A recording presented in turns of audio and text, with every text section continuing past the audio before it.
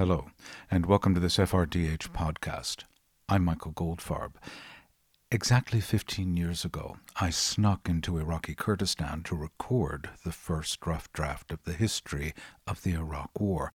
Today, the world is in an entirely different historical era, in part because of the failure of the Bush administration's disastrous occupation of Iraq.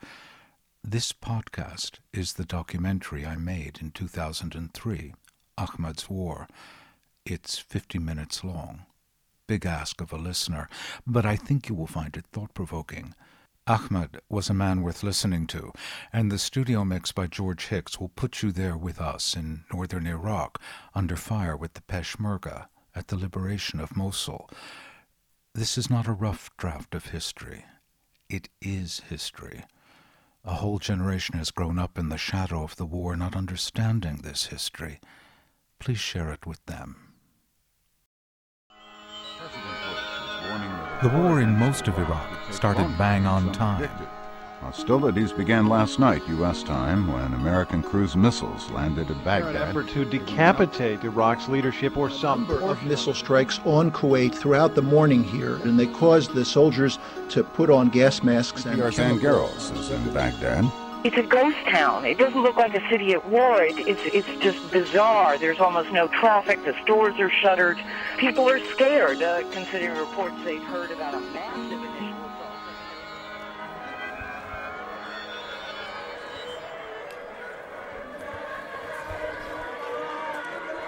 But in Erbil, the largest city in the Kurdish autonomous region of northern Iraq, things were comparatively calm. The festival of Nowruz was being celebrated. Nowruz, New Year's, is a holiday whose origins go back to the Zoroastrian religion, a fire-worshipping pre-Christian faith. In this part of the world, oil has been seeping out of the ground and catching fire for millennia, and people have been worshipping the phenomenon for as long as they've lived here. In Erbil, that's been a very long time. The city's citadel is built on the ruins of settlements going back to 6000 BC, making Erbil one of the oldest continuously inhabited towns on the face of the earth. On the night the war started, Ahmad Shawkat was sitting in the lobby of a hotel at the foot of the citadel. Erbil's handful of hotels had become job exchanges for any local who spoke English. Hundreds of reporters were in town to cover the war. All of them needed translators. Somehow, Ahmed had failed to catch on with anyone. Perhaps because he looked too old, somewhere in his late 50s. Perhaps because he was too courtly and diffident, not a quality that's helpful when working hostile crowds in a conflict. Or perhaps it was because his English was too literary. Most people interviewing for a translator's job will tell you all about their local contacts and the news organizations they've worked for. Ahmed wanted to talk about his favorite American author, William Faulkner. Now, it's not every day in Kurdistan that you come across someone who can discuss the Thompson family and the other denizens of Yokne-Patafa County, so I decided to hire him, and he agreed to work with me on one condition, that we stay together until the end of the war. He wanted to witness the fall of Saddam up close. He had his reasons. Ahmed was living in exile from his home in Mosul, just over in Iraqi regime territory. To begin with, the conflict was fought at night, out on a vast green plain, which separates Erbil from Kirkuk, the oil capital of northern Iraq, and Mosul, the great population center of the area. Both Kirkuk and Mosul were still under the control of Saddam's regime. Each evening, Ahmed and I would drive to some camp or other of the Kurdish Peshmerga, local fighters who were America's coalition allies in the north. We would wait, look, and listen for airstrikes or artillery fire, just some sign of fighting.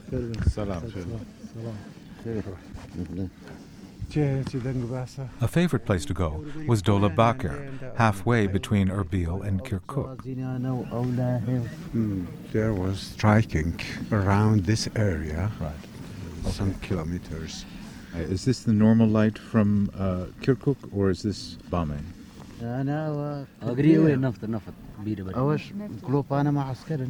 That's burning petrol fields. I actually can see flares. If you look at that spot. The Kirkuk oil fields were still operational, burning off natural gas.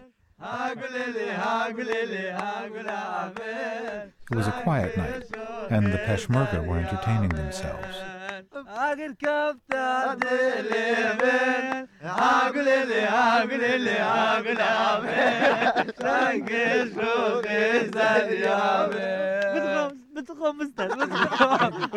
The mood lacked the tension you associate with war.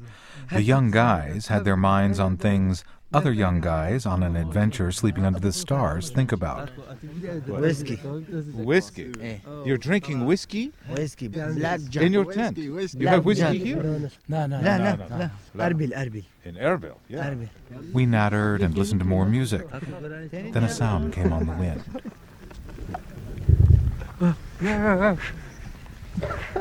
On a ridgetop, outlined in silver by the frail light of a million stars, there was tracer and mortar fire.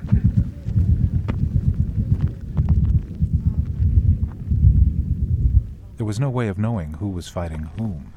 The ridge was perhaps 15 miles away.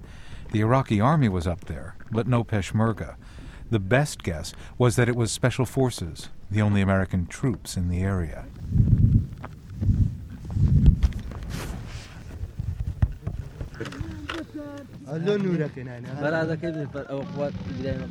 But there really wasn't much to see on our nighttime patrols.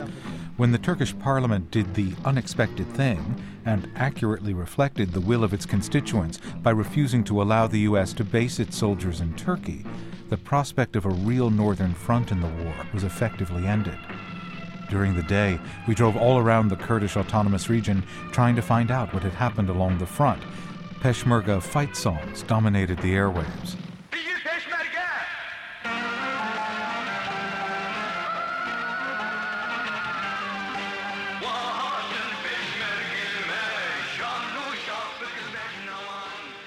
It was relatively safe to travel. After the first Gulf War, the Kurds had risen up against Saddam, and they were crushed.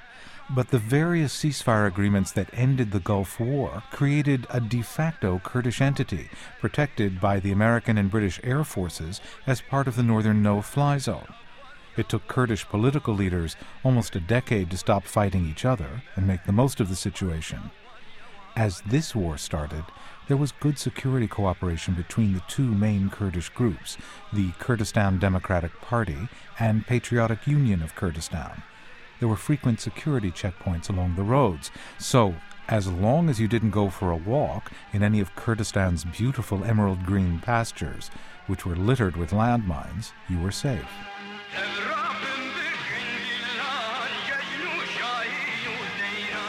We spent hours listening to the radio.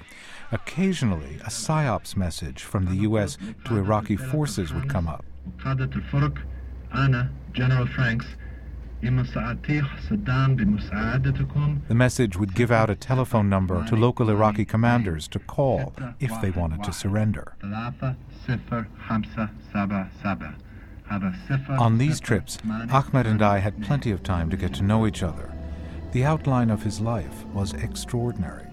My translator was a former biology lecturer at the University of Mosul, his hometown, the author of 7 books, ranging in subject matter from archaeology and psychology to fiction. He was a frequent contributor to Arabic newspapers and a regular occupant of Saddam's torture chambers, which is why he was living in Erbil as a political refugee. He's also the father of 8 children, grandfather of 6, and despite his personal travails, his home is full of laughter. Ahmed invited me for lunch one day. 20 miles away, there was a war going on, but in Erbil, the more pleasant aspects of life, entertaining guests to a good meal, carried on. In the kitchen, his wife was preparing dolma, stuffed eggplant, peppers, and cucumbers, and giving orders to her 2 daughters. Ahmed's wife is called Sindibad. Like most traditional Arab women, she prefers to be identified as the mother of her firstborn son, Sindibad. The house is modest. This is a home of exile. There's a courtyard with lemon and orange trees, A couple of rooms on the first floor, a couple of rooms on the second. Not a lot of space for 8 people. But then, when the family fled Mosul, they didn't bring many possessions to take up space. In Mosul you had chairs. Here you Saddam took them all. He took your books and he took your chairs? Yeah, my furniture, my TV, my refrigerator and freezer. I had a very big house in Mosul. We sat on the floor in the furnitureless living room that also doubles as Ahmed's bedroom and study. And, with Ahmed translating, 26-year-old Sindibad made an alcohol-free toast. This is the first meeting in Erbil. I hope the second will be in Mosul. And we fell to devouring the delicious food. In addition to a mountain of dolma, there was a bowl of thick tomato and okra soup, and a light chicken broth, and a couple of roast chickens, plus plates of chopped tomatoes and cucumber. Oh, and rice and bread. Arab hospitality is a very real phenomenon, albeit one that can lead to arguments with reluctant eaters. Eat. Roha, more and more, because you are very weak.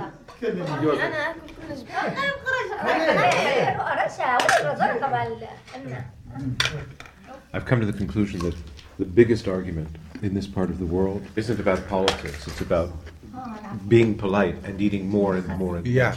Although politics is certainly part of daily conversation in Ahmed's house. We would like to have, in the nearest future, an American president. Does she want an American president? Yes. Better than Saddam. Better than him. Do you agree, Rohan?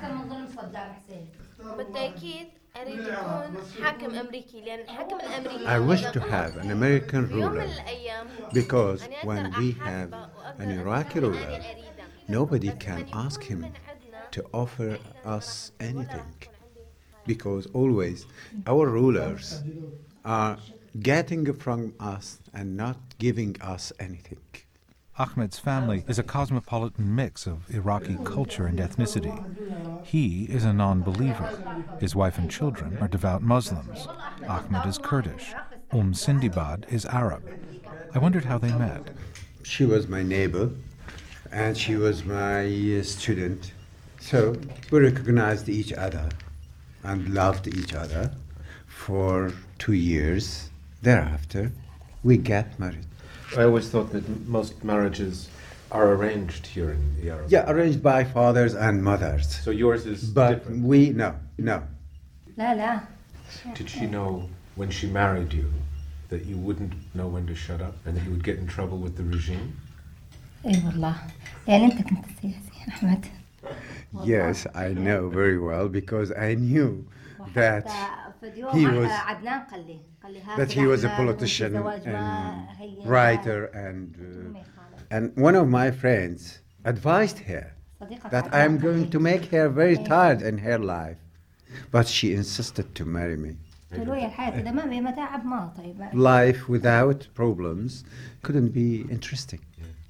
Sindibad, who prays 5 times a day, is convinced that Allah is the only reason her husband has survived his several stays inside Saddam's prisons. I asked if they ever discussed religion.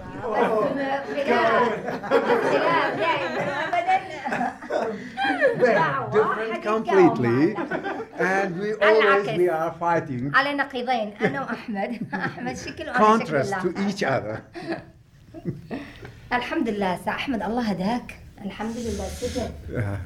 God bless. Ahmed is better now than previous.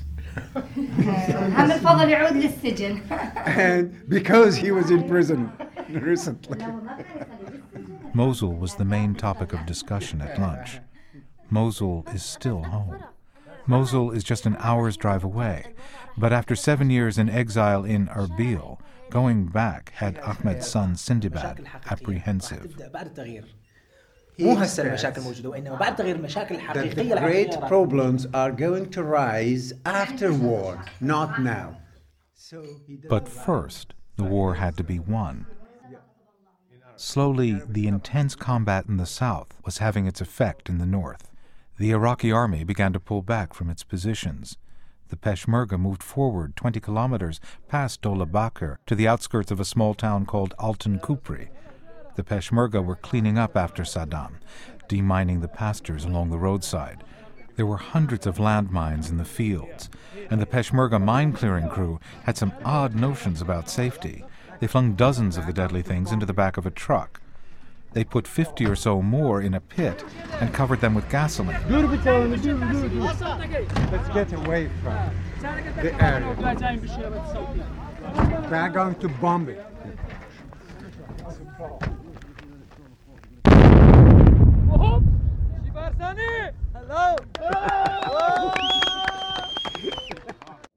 The city of Mosul was the only real military objective in Ahmed Shawkat's war. But a low, wide ridge, an 80-kilometer-long speed bump, separated his life as an exile in Erbil from a return home to Mosul. And all along the ridge were units of the Iraqi army. By the end of the second week of the war, the Iraqis had begun to fall back. They disappeared in the night, and we would go out to look at the territory they had given up the next day. Then, one night, they disappeared from the area where the main road from Erbil to Mosul crossed the ridge. The Iraqi army established itself on the far side of a bridge in the village of Khazar. Along with half the press corps in northern Iraq, we raced out to the Khazar bridge to see what had happened. Ahmed was getting giddy. Can you see Mosul from here? No, I can feel, of course, but I cannot see it. You're smiling. Yeah, I'm very happy. We're on recon with Ahmed.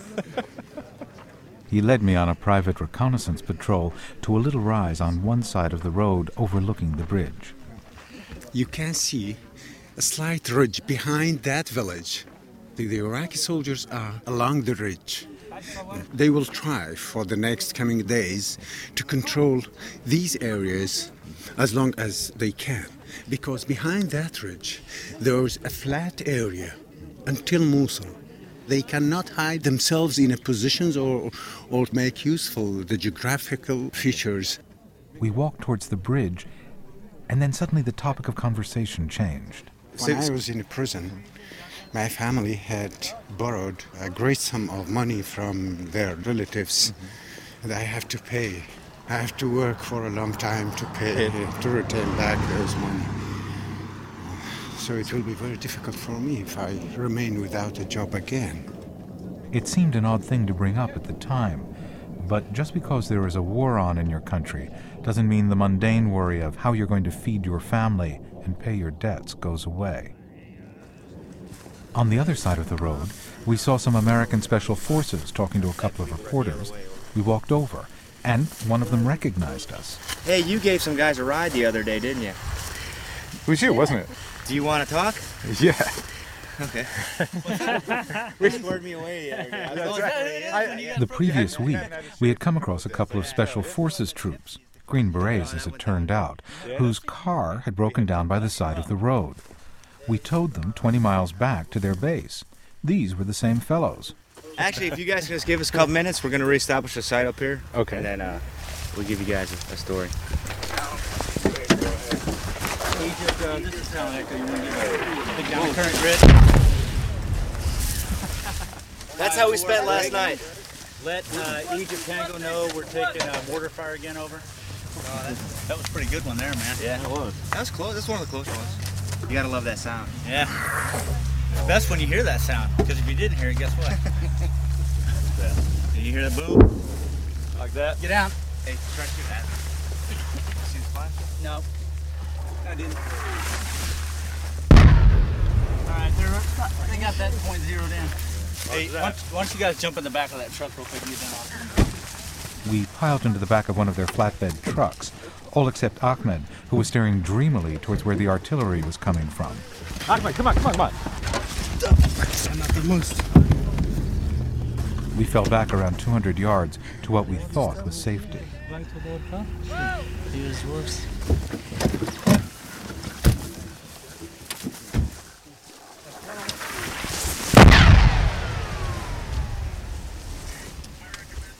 Hey, you guys can get in and get a ride, because it's probably going to get airy once they get a fragment. Okay. They're on the back side of that ridge. I said, It's okay. I hope Sandy got out of the way. Yeah. We sped over the fields and finally pulled up in a little fold of pasture where the Green Berets and their Peshmerga comrades had set up a command post. That was a nice ride. Thanks, fellas. Hey, sir, can I take your truck? I got 10 Pesh up on that ridge. Even here there were rules of hospitality to be observed. The Peshmerga offered us refreshments. Is chai? What? Drink? No, Drink? chai. It's chai. Good in the front. I wanted to know what Ahmed was thinking about, daydreaming while those shells were coming in. His service in the Iran-Iraq War, as it turned out. I saw there the real war, Iranian-Iraqi war. Were you scared? I saw many of my colleagues injured and wounded because I was a medic. It is very normal for me to see. Don't worry. Yeah. While we were sipping chai, the Green Berets had been busy calling in air support. How far away are they? They could be very side of the river. Yeah. You'll hear. Just wait for the impact. With the airstrike called in, they were ready to talk. Yeah.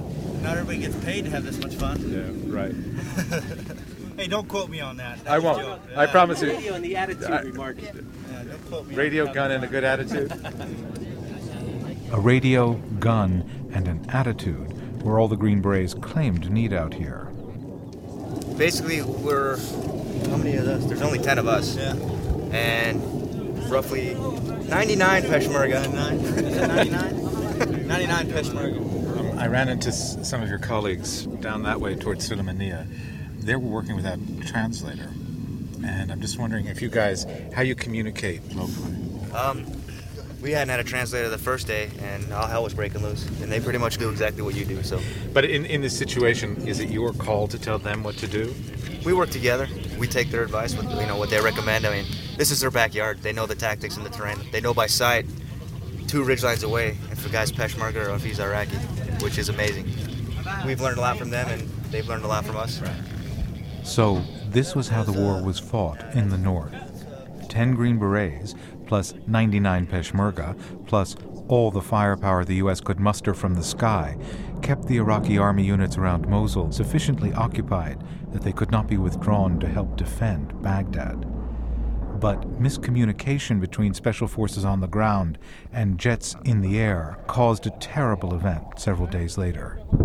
An American jet bombed a group of Peshmerga and journalists. 18 Kurds were killed in the war's worst friendly fire incident. News of the bombing spread by osmosis, and we raced to see what had happened. It was a gray, blustery day, better suited to England than the Middle East. The incident had happened south of Erbil on the road to Mahmur. Green Berets and Peshmerga were taking on a squadron of Iraqi tanks. By the time we arrived, around an hour later, a pair of F-18s were swarming the sky. One dropped out of the cloud cover, lifted its left wing, dipped to the right, and released 2 precision-guided bombs. We saw the puffs of smoke out on the plain where they landed about 3 seconds before we heard the explosions. There was the occasional sound of anti-aircraft fire, forlornly trying to track the jets. The Peshmerga were no longer singing or offering cups of tea. They were grim about what we were seeing. Okay, let's go look at this. This is extraordinary. This is what happened. Look at this. Yeah. This was the friendly fire incident? This, yeah, friendly fires. In every war, we have to understand and to accept those accidents. We walked through the smoking, still hot wreckage. It was clear what had happened. By a crossroads in a ditch was an abandoned Iraqi tank, and the convoy must have stopped to take a look. The pilot, involved in the assault on Iraqi tank positions, had seen the vehicle and armed men swarming around it, and dropped the bomb. One of the trucks apparently was carrying munitions, and this added to the carnage. 17 of the dead were Peshmerga. One was the BBC's local translator. The bodies were removed quickly, but the roadside an hour later was still covered with splotches of blood and charred bits of flesh. About 200 yards further down the road, special forces had set up operations in an abandoned Iraqi position looking out over the plain. The soldiers were focused entirely on the battle in front of them, not the carnage just behind. They had no idea what had happened. So we don't know. We ran up there. We sent our medics up to do what they can, and that's all we could do. It's just like I hate to say the expression, shit happens. Shit happens. When did it all start? Sunrise this morning. Yeah. Who started it? We did. With special forces in the Peshmerga picking up the offensive, our routine changed. Daytime was for watching battle. The evenings were for watching the news on TV at Ahmed's house. Baghdad was surrounded, and like people all over the world, we sat transfixed watching the Iraqi information minister, Mohammed Saeed Sahaf, lying for Saddam to the very end. Himself, we've been hearing this since yesterday. They are denying that the U.S. troops have taken over the airport, denying that the troops have gone into Baghdad. You feel shame? Oh, Sahaf? Sahaf, yeah. Sahaf doesn't feel shame. Watching the regime fall, Ahmed started talking in detail about his life. His story is a paradigm of what happened to many who were born into Iraq's middle class, once the best educated middle class in the Arab world.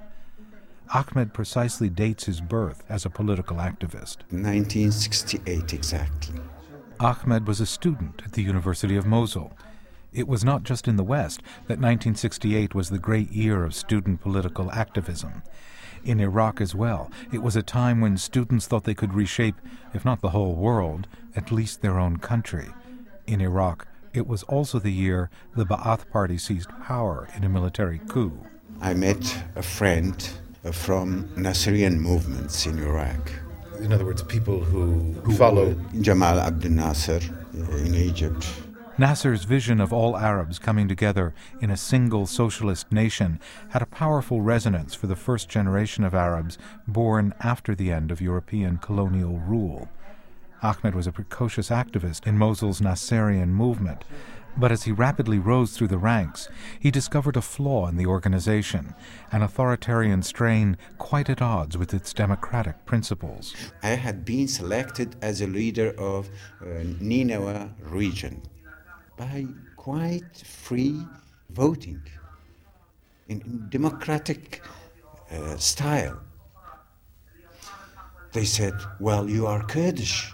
You have not to be a leader because we are an Arabic national movement. So I said, okay, bye-bye. They announced the Iraqi authorities of Ba'ath Party that I am their big enemy in the region of Nineveh. So I had been present several times because of that. Having made the acquaintance of the local jailers, Ahmed renounced active politics and became a biology lecturer at the University of Mosul's prestigious medical faculty. In his free time, he lived the life of an old-fashioned man of letters, writing fiction and criticism, and giving lectures on literature, although even here, politics intruded. When you write a critical article about literature and Iraqi thinking, you have to mention the ideology aspects. It was forbidden to discuss such affairs in Iraq, completely forbidden, something like a sin. And for this reason, I had been arrested several times by the authorities. Stop writing in such a way, stop talking in such a way in your lectures, with your students. We have many reports written on you that you are discussing all these things with your students, and your students are a medical student. Why you talk with them? But in the end, it wasn't the political nature of his literary lectures that brought Ahmed to a long period in prison. It was money. In the early 80s, with Saddam bankrupting Iraq to pursue his war with Iran, the regime demanded that Iraqis give over their gold to help finance the conflict. Ahmed, who had been recalled to active military duty, would not comply. I refused. I said, I don't have any gold. So they arrested me for 6 months. It was in Kirkuk, in a special prison. So what did they do to you? They practiced every violation, body violation with me. Every kind. You were laughing. Yeah. They practiced the iron on my back. practice the electrical chair. When you sit on the electrical chair, that bloody chair, I pushed a button, and the chair began to collapse me and to make me like a small ball. Are they asking you questions? Yes, of course. Many, many questions.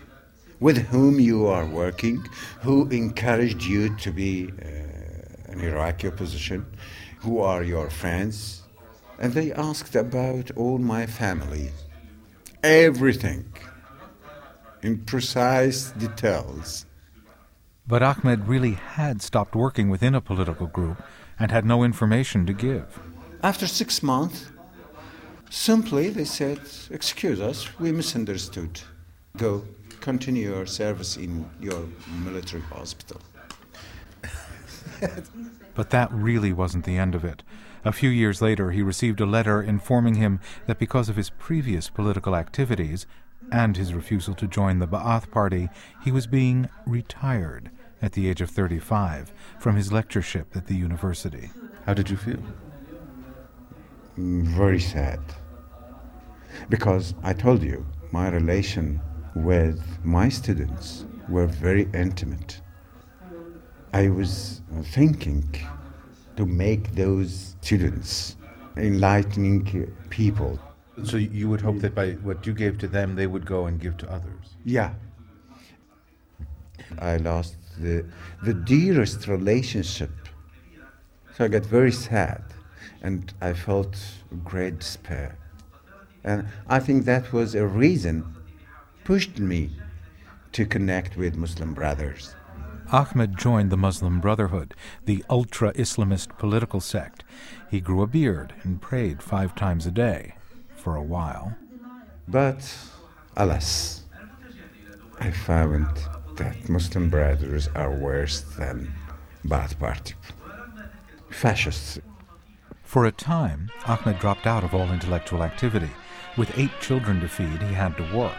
A skilled carpenter, he started a furniture-making business that did very well.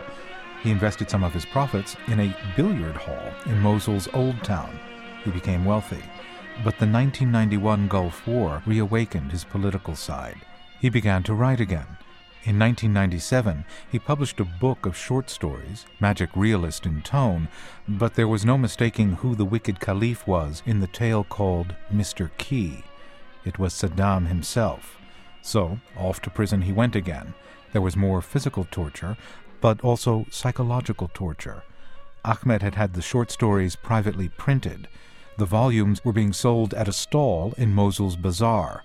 The authorities dragged him there and forced him to burn all the copies of his book. He wasn't killed for a simple reason. The Saddam regime loved money. His family paid a ransom of 6 million dinars, around $40,000 at the time, and he was released.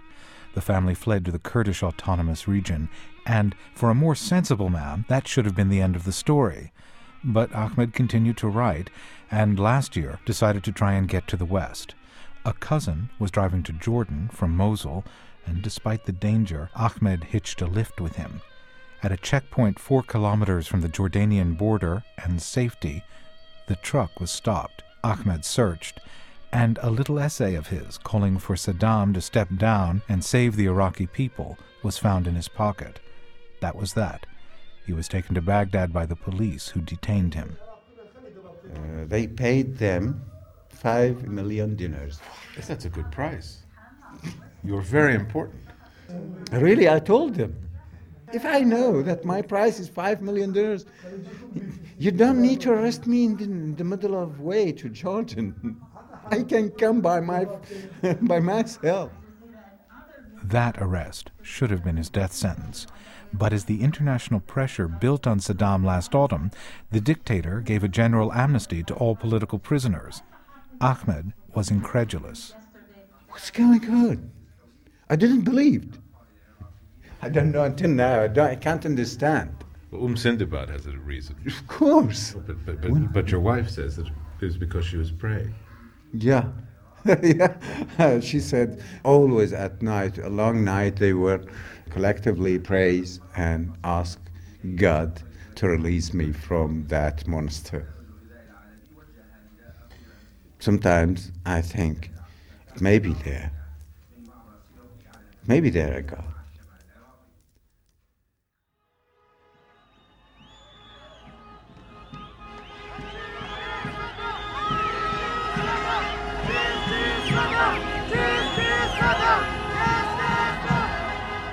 A few days later, Baghdad fell, and in Erbil, the streets were filled with teenagers joyriding. We stopped in a sweet shop where about 60 Peshmerga were watching the news. Every time Saddam's statue fell, they cheered. Ahmad Shawkat could sense that his exile in Kurdish Erbil was coming to an end. His return home to Mosul was imminent. Baghdad had fallen. The regime was crumbling. But in northern Iraq, it clung on. With only a handful of U.S. Special Forces troops and the sensitivities of the Turkish government about Kurdish power to consider, American commanders took a go-slow approach to seizing Kirkuk and Mosul. But like Saddam's statue in Baghdad, once the regime in the north was 80% toppled, the people couldn't be stopped from destroying what was left.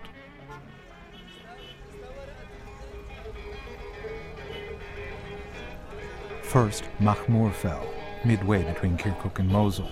We drove there immediately, around craters created by B-52 strikes, past a smoldering concrete plant. It was a sizable town, filled with strangers, Peshmerga from the PUK, Patriotic Union of Kurdistan. Mahmur, a Kurdish city, was heavily Arabized by Saddam. He transplanted many Arab families from Iraq's south here to dilute the Kurdish influence. In the night, when the Iraqi army fled, so had most of the transplanted Arab families. We drove around the residential neighborhoods, which were surprisingly empty, then came across a group of about 10 people, men, women, and children, who flagged us down. What did she say? She's calling, bless God, Mr. Bosch. He made us free and we had been liberated. It's a great happiness for us. The woman was head of a branch of the Al Sultan family, and she insisted on showing us her home. We went through a gate into a dusty courtyard to a 2-room cinder block house. 2 Kurdish families lived here, one in each room. The Kurds do not have small families. The Sultans are no exception. This is how you lived? In this room? 11 persons in this room. Living in this room. The room couldn't have been more than 10 by 12 feet. Along 2 sides of it were bags of rice from the World Food Program, stacked 3 or 4 feet high, which reduced the floor space even more. Saddam spends everything for himself and his armies. This is our electricity. There was a small diesel generator in the middle of the floor with a few wires running to the single electric light bulb and small TV, the only appliances the family owned. We went into the room next door where a family of 8 lived. The man of the house said they were all part of the extended Al Sultan family, 72 strong. There's a lot of people. Yeah, it's a village. Because we are always sad and nervous, we sleep with our wives and the babies come. Always twins. Always twins. Yeah, always twins. Yes. We wandered back to the center of town. The PUK was already establishing its political headquarters. Ahmed was reliving the fall of Saddam's statue. When I saw Saddam's statue is coming down, I cried and jumped to the windows of my protective room for the chemicals weapons. At once I removed all the tapes and nylon and all the protective materials. And I cried to all my children, come on, tear everything, cry, loudly cry, Saddam finished. What did your kids say? The kids said, Mommy, Daddy is going mad. So, how do you feel coming to Mahmur? Well, I am very happy to see Mahmoud liberated at last. And I hope to see my city is liberated also, which is Mosul. I had not seen my city since more than 7 years ago. It's very great to feel that at last you got your freedom. I'm full of proudness, full of happiness, full of pleasure. What can I say more? As we drove out of the town, we saw a massive column of smoke coming from the direction of Kirkuk, and we knew that city had fallen. It would be only a matter of days before Ahmed could return without fear to Mosul. In the event, it was only 24 hours. In the end, the Green Berets and Peshmerga never took the Khazar Bridge. The Iraqi army tried to blow it up, but the charge didn't destroy the span, just collapsed part of it. The bridge was quickly shored up, and one lane was opened, and a massive traffic jam built around it as people from Erbil thronged towards Mosul. Some, like Ahmed, were going home. Most, however, were, it turned out, going to loot. We fought our way through the traffic jam, pushed our way through checkpoints. A column of dust rising from the road, a radio tower, and smoke on the horizon, and we were in the outskirts of Mosul. Ahmed's son, Sindibad, despite the concerns he voiced at lunch about returning to his hometown, was overwhelmed with joy. You're happy? Yes, I'm happy, yes. That's my home. We hurried along the road, Ahmed and his son pointing out personal landmarks of the city. My intimate friend, Ismail, come on! Oh, Ismail, our brother Ismail. Yes. My brother, my father, Ismail. The roadside was a surreal carnival. A blizzard of paper had settled along it, mile after mile, as if every file in every Mosul office had been thrown into the sky and settled into paper drifts. There were minutes of Ba'ath Party meetings, purchase orders from government agencies, even elementary school records, the bureaucratic detritus of a hideous dictatorship. People were flowing in and out of ransacked government food stores and supply depots. Flatbed trucks, many driven by Kurds from the Erbil region, were piled high with unlikely combinations of goods, blankets, bedding, and three-pronged ceiling fans. One boy of around 12 was pushing a giant tractor tire, twice as tall as himself, down the side of the road. The scenes of looting did not dampen the mood inside the car. We drove into a residential neighborhood and pulled up in front of the home of Ahmed's mother-in-law, Sindibad's grandmother.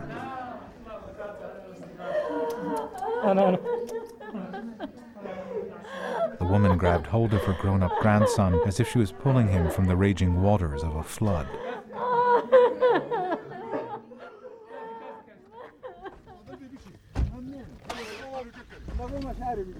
Next stop was at Ahmed's oldest daughter, Sana's home. There were fewer tears here. Ahmed!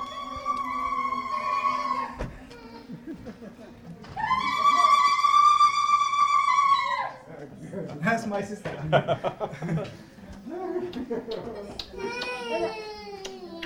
The house was full of children, including Ahmed's youngest grandson and namesake. One of the children gave Ahmed an Iraqi dinar with Saddam's picture on it. Saddam's money. What's it worth? Nothing. Chewing gum. After more tea, Ahmed wanted to give me a tour of his city. For 3 weeks he'd been promising this tour, culminating in a fish lunch on the banks of the Tigris. That wasn't going to happen today. The tour quickly became a catalogue of looting and destruction of government buildings. Ba'ath Party, vehicles management, education management, and traffic management. And all of them are being looted. As we crossed the Tigris River and drove into Mosul's old city, the scale of the rioting began to dampen the mood. Look, the bank. Like, this is extraordinary. By the time we reached Dawasi Square, near the central bank, the heart of the city, the sense of danger was equal to anything we experienced on the battlefield.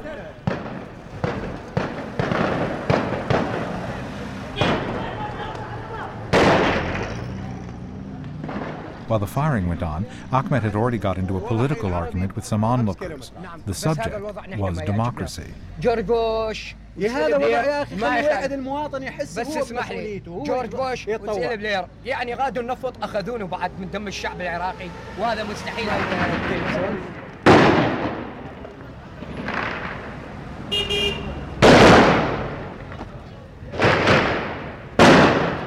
It was getting dangerous hanging around the bank, so we drove back over the Tigris to return to Ahmed's daughter's house. Suddenly, he shouted at our driver to stop. We were by a big 3-story high building that had been semi-pancaked by a B-52 strike. We jumped out of the car. What is this? This is the security management, which I had been imprisoned in several times and violated by all kinds of violation. You mean you were tortured? Yeah, tortured. And now it is destroyed. Let's walk across the street. So this is where you were tortured? Yes. And there is 2 floors underneath. Dungeon, basement. Yes, basement.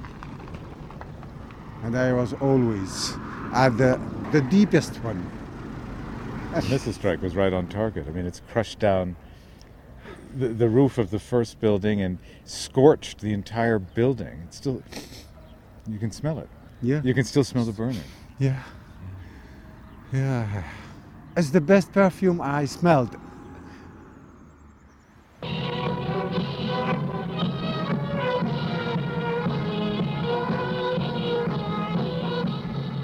And so the day went.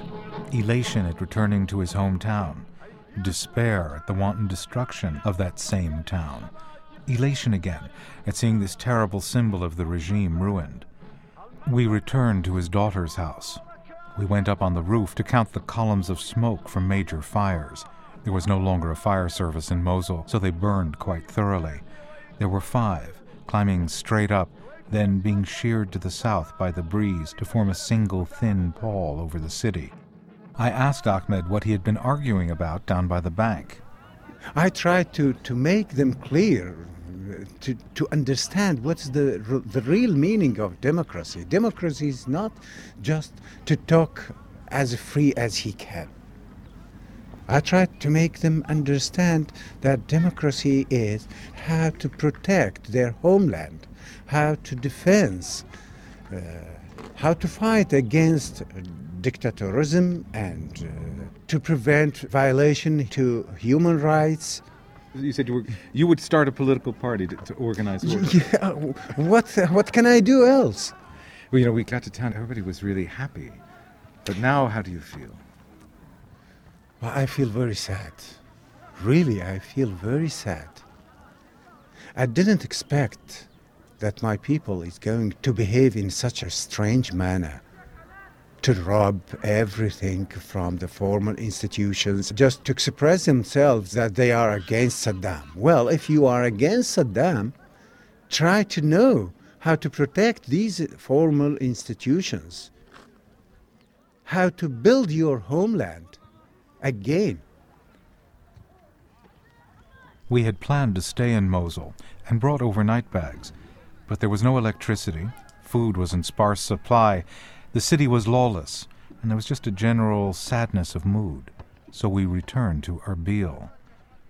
As we drove out of town, committees from the city's mosques were calling on people to return stolen property. We revisited Mosul the next day, but it was even more dangerous. Throughout the war, there was never really a battle for Mosul, but in the first week after the regime collapsed, between 30 and 50 people were killed. For weeks, Ahmed planned to move from Erbil back to Mosul as soon as the war was over. Now the war had ended, and instead all his Mosul family moved to Erbil. The last time I visited with him, there were 18 people living in his little house. When we spoke on the roof of his daughter's home, Ahmed Shawkat seemed pretty determined to play a part in rebuilding his country. They don't know how to have a clear dialogue between themselves, or how to deal with the other countries, how to deal with the other peoples, how to negotiate between themselves. I hope I will be able to do something.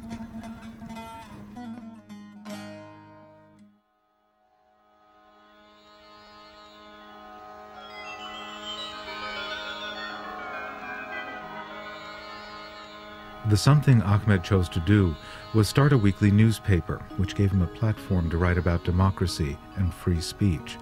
He called it Without Direction, alluding to the fact that he took no orders from anyone on what to publish. He constantly criticized Islamic terrorists.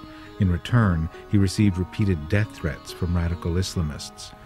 On October 28, 2003, while making a phone call on the roof of his office building, my guide to the heart of Iraq, Ahmed Shawkat, was murdered.